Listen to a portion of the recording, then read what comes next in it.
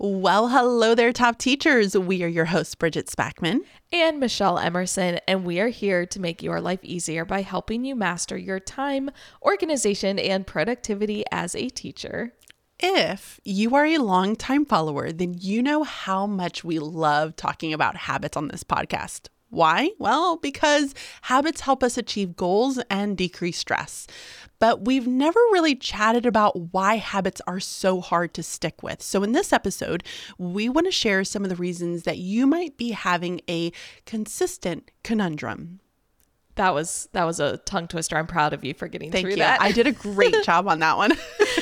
First, let's hear a time-sucking hurdle from Lexi, who says, my TSH is not sticking with a quote-unquote routine long enough to get through the initial bumps and or think something will work better, so I feel like I'm constantly reinventing the wheel. Oh my gosh, Lexi, I feel like you and me, we're like spirit animals together because this is probably one of the things that I struggle with because I'm like, oh, there's like something new and better. I get like the shiny object syndrome thing that goes on and it's like, I'm going to move on to this.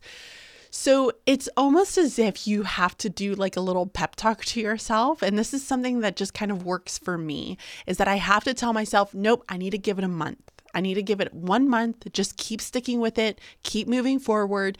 And then after that month, I can say whether it's working for me or it's not working for me, and I could go back to reinventing the wheel. And the reason I started doing this was actually because I wanted a tattoo a long time ago. And one of the things that I read about getting a tattoo is that when you are set on the design, stick with it for 6 months. Just let it sit and keep thinking about it. So like I was that person that was like drawing it constantly, like on everything. That's like my little scribbles that you would like do on your notes and stuff. So when I was in school, that's what I would scribble. And you would let it sit for you with like 6 months. And after the 6 months, if you still wanted it, then you could go and get it. So I feel like this type of pep talk or just like self-talk to yourself is a really great way to keep you from veering off path. Did you get the tattoo? Oh, girl, yeah. Okay. I got 3 of them now. Well, I know you have tattoos. I'm not sure if you got that tattoo. Yeah. It was my first one. It's this one, the one that's like on the inside of my wrist. And it's like, so for those of y'all that don't know it, I have it on my watch wrist, which was, by the way, a great way for me to hide it from my parents, guys. They did not know for years that I had a tattoo. But it is an Hecho en Mexico, like eagle. It's like if you were to go and buy like a Jaritos, and then on the inside of the cap, it's like there's like an eagle bird face, and it says Hecho en Mexico. It's that icon that I got. Very nice. Yeah. You know, I don't have any tattoos, and I've never really felt overly pushed to get one. But Billy and I will always play this game of like, well, what if I got this? What would you still be with me? And I've always said if I had to get a tattoo, I feel like I would either be like, I would do it on my wrist. Yeah. Or I've seen, there was one, it was a girl that I followed back in like high school, college. And she got just like a word on the inside of like her finger. That's kind of like the cross that I have here. Yeah. And so it's like something that like she would really only see. And I liked that a lot. So if something ever pulls at me, although I'm kind of scared because I don't know how to do with like the pain. Oh my gosh, we should go and do it together one day. Okay. Let's not put that into the universe because people will hold us accountable. Anyway, so Lexi, this reminded me, you know, Bridget kind of called it that like shiny object syndrome. In my head, I always call it like grass is greener syndrome. And I know for me, I'm okay with like the bumps at the beginning. I use that as like a challenge. Where I struggle and what I have to remind myself is like, it's okay to stay bored. Life isn't meant to be, in Bridget's term, a big hootenanny. That's always what she says.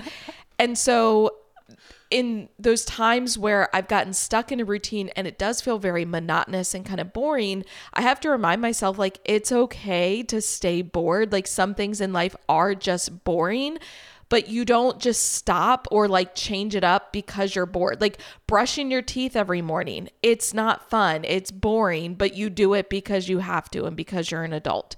And so like Bridget, I think just having those little reminders for yourself is kind of fun. Yeah. Okay. So listen, guys, we've been going through this like chatty kick this month, but it's because we recognize that sometimes like talking things out can lead to like really great ideas and fun chats. So we are going to chat some more about 3 different areas, or rather, I guess I could word it as 3 reasons that consistency is a struggle for us. Don't worry, we're not just telling you the struggle that you already know. We're going to give you some examples along the way, both for teaching and for your personal life. And then we will each share kind of our best like hack or piece of advice for overcoming that specific hurdle. Okay, so here's the thing that we have to remember. We struggle to really reset after our routine gets thrown off. Okay, this is like the first piece. And I feel like this is something that I always struggle with. Life is going to life, as Michelle would like to say, especially in the 21st century when our schedules, I feel like, are wild. Sometimes I feel like I lived back in the 1800s, but then I remember all the things that they don't have. And then I quickly am like, never mind, where life was just so much simpler. So it's unrealistic to expect that our schedules are just going to always go as planned. Things are going to happen, guys, and that's going to end up throwing us off of our groove. But for most of us, once we get thrown off, we really struggle to come back to center. Yeah, and then we continue going off track because that's easier than like getting back on track. So here are 2 examples that may resonate with you. First, within the realm of teaching, let's say you overplan your day with lots of like quick lessons, and then something unexpected happens, either like student behaviors kind of flare up. You have those constant phone calls. You know, those days where it's like the office will not stop calling you. Oh my gosh. Or maybe there's some kind of a fire drill, and then as a result, you're behind and like you're unable to get caught up. And it's almost like you're this hamster running on the wheel. You're trying to get caught up, but then you just feel like you're getting further behind. Another example in more of like your personal life, let's say you're doing a great job of planning dinners because you want to eat at home more, so you're not grabbing food out as much, but then you go on a trip and you come home to an empty fridge and you have to get up early for work the next day, so you don't have time to go grocery shopping. As a result, you stop for like fast food on the way home, but then this pattern continues for the rest of the week because you usually go grocery shopping on the weekends. So you're like, I'm just going to wait until next Sunday to go grocery shopping, but then your whole week is thrown off as a result. So Bridget, what is your best like hack for kind of overcoming this? I'm going to say to minimize your environment. And so here's what I would say. Limit the amount of stuff and how much you're trying to accomplish in one day. So what I mean by like the amount of stuff is like, you know, just like objects that you have going around. If you can start to erase a lot of that, which I feel like I've been going through this journey. And although like I'm looking around my office right now and I'm like, oh my gosh, there is so much crap in this office at the moment. But the more and more we can try to minimize and decrease how much stuff we have, the easier it is to get on track. Because I think I always go back to like the whole cleaning piece, right? Like if you have so much crap, it's going to take you so much longer to like clean it up. Yeah. And so it's easier when you don't have as much stuff. And that also goes with, you know, how much you're trying to accomplish in a day. And I think teaching is really a great area where we try to cram so much into these tiny brains in a single day. And so we're constantly doing something different. Like for 15 minutes, we're going to do word study. For another 10 minutes, I'm going to have you do a vocabulary thing. And then for this 15 minutes, I'm going to have you do this. And then for this 20 minutes, I'm going to have you do this. And it's like you're putting so much information at these kids that in reality, their brains are not even able to process all that information because you only have a very small space of working memory. Yeah. And so we can't like overdo it. And so if we start to limit that, I think it's a lot easier for you to get back on track. Yeah, I like that. Yeah. What about you? It's that idea of less is more. Yeah. So I think my best piece of advice is to press the reset button, obviously in like a metaphorical sense. Essentially take either a day or half a day or an hour, whatever time frame works for you, and just get your life back in order. I recently had a conversation with my powerlifting coach about this because his schedule kind of got off and he was traveling, and then he came home and he's like, okay, how do you like manage all this? He's like, you're always like traveling and going places. Like, what do you do to kind of get back on track? Cause like I'm struggling. And it was really nice to have him like reach out to me for that, cause he helps me with so much. And it's just that cool idea of we can all learn from each other. And so I told him, like, I do a reset day. So if I've been traveling and I come home that next day, I will first of all do all my laundry. I will go grocery shopping and like get my meal prep done so that I'm all set for the week. I will force myself to go to the gym. It's always funny because I'm very much like, I love the gym, but whenever my schedule gets kind of thrown off and like I come back from something, there's always that first initial day where I'm like, ooh, I don't want to go to the gym, usually because I don't feel as good. Like my body feels tired, but I force myself. I'm like, just rip off the Band-Aid and go. And I will say those like reset days, they kind of suck because I'm forcing myself to do all the things I don't want to do, whether it's unpacking my suitcase or, going to the gym. But I always feel so much better, and it ends up being worth it. So it's just kind of that initial like ripping off the Band-Aid. But we are going to take a quick break. And then when we come back, Bridget is going to kick us off with the second reason we struggle to stay consistent with our habits.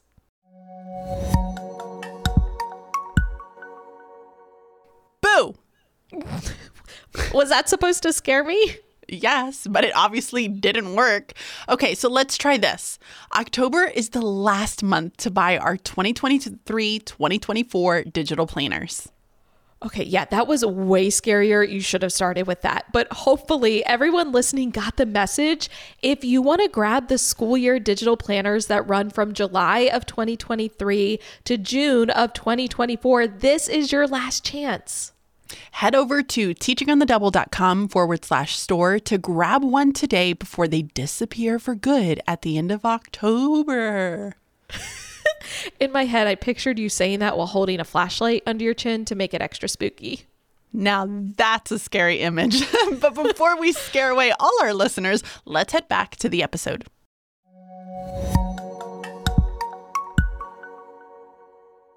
Okay, so I want you to think about if this is you. We're always wondering if there is something better that's out there. Goes back to what I was saying. Yep. Listen, we have all had that whole like the grass is greener on the other side type of syndrome, right? We are constantly getting new planners because we think that there is something out there that's better, and that in reality, once we do that, we aren't really using the planner consistently. It's like it's like a user error type situation, right?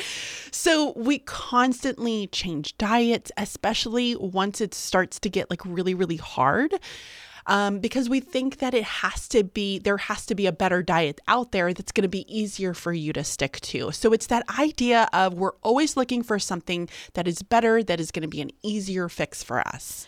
Yeah. And as you made a good point, it's when things get hard. That's usually when we kind of jump ship, because it's easier to just start something new and kind of have that initial like easy phase, as opposed to sticking with something that has gotten difficult. Ultimately, we want those like quick hits. I guess it's like a drug reference. I don't know. It is. But okay. Absolutely a quick hit. You are looking for a hit. You're going for it. You can tell how uneducated I am in that realm. But it's this like dopamine release that kind of keeps us going. But then what happens is over time, when things get hard, those quick hits are not hitting quite as hard. Like you're not getting the same amount of dopamine released. And so you just search for like the next quick hit that you can get because it's easy. But in reality, it's when things get hard that those results actually come. So my little reminder or like hack for this is telling myself I'm going to choose hard now so that it can be easy later. And I've really leaned into this idea of like delayed gratification to the point where even with simple things, so at the gym, if I'm loading plates onto the bar, I will load the side that is furthest away from me first, because I tell myself, okay, you're going to, carry this heavy weight the further distance first. So then the second one that you do, it's shorter and it's easier. A good analogy for this is, let's imagine you're at like a conference, like a PD type of thing, and you walk out of the conference room and you have to go to the bathroom, and you have two options. Okay. You've walked right out into like a stairwell. You can either go upstairs to use the bathroom, or you can go downstairs to use the bathroom. Which one are you choosing? Upstairs. Okay. Why? Because there's probably not as many people. Okay.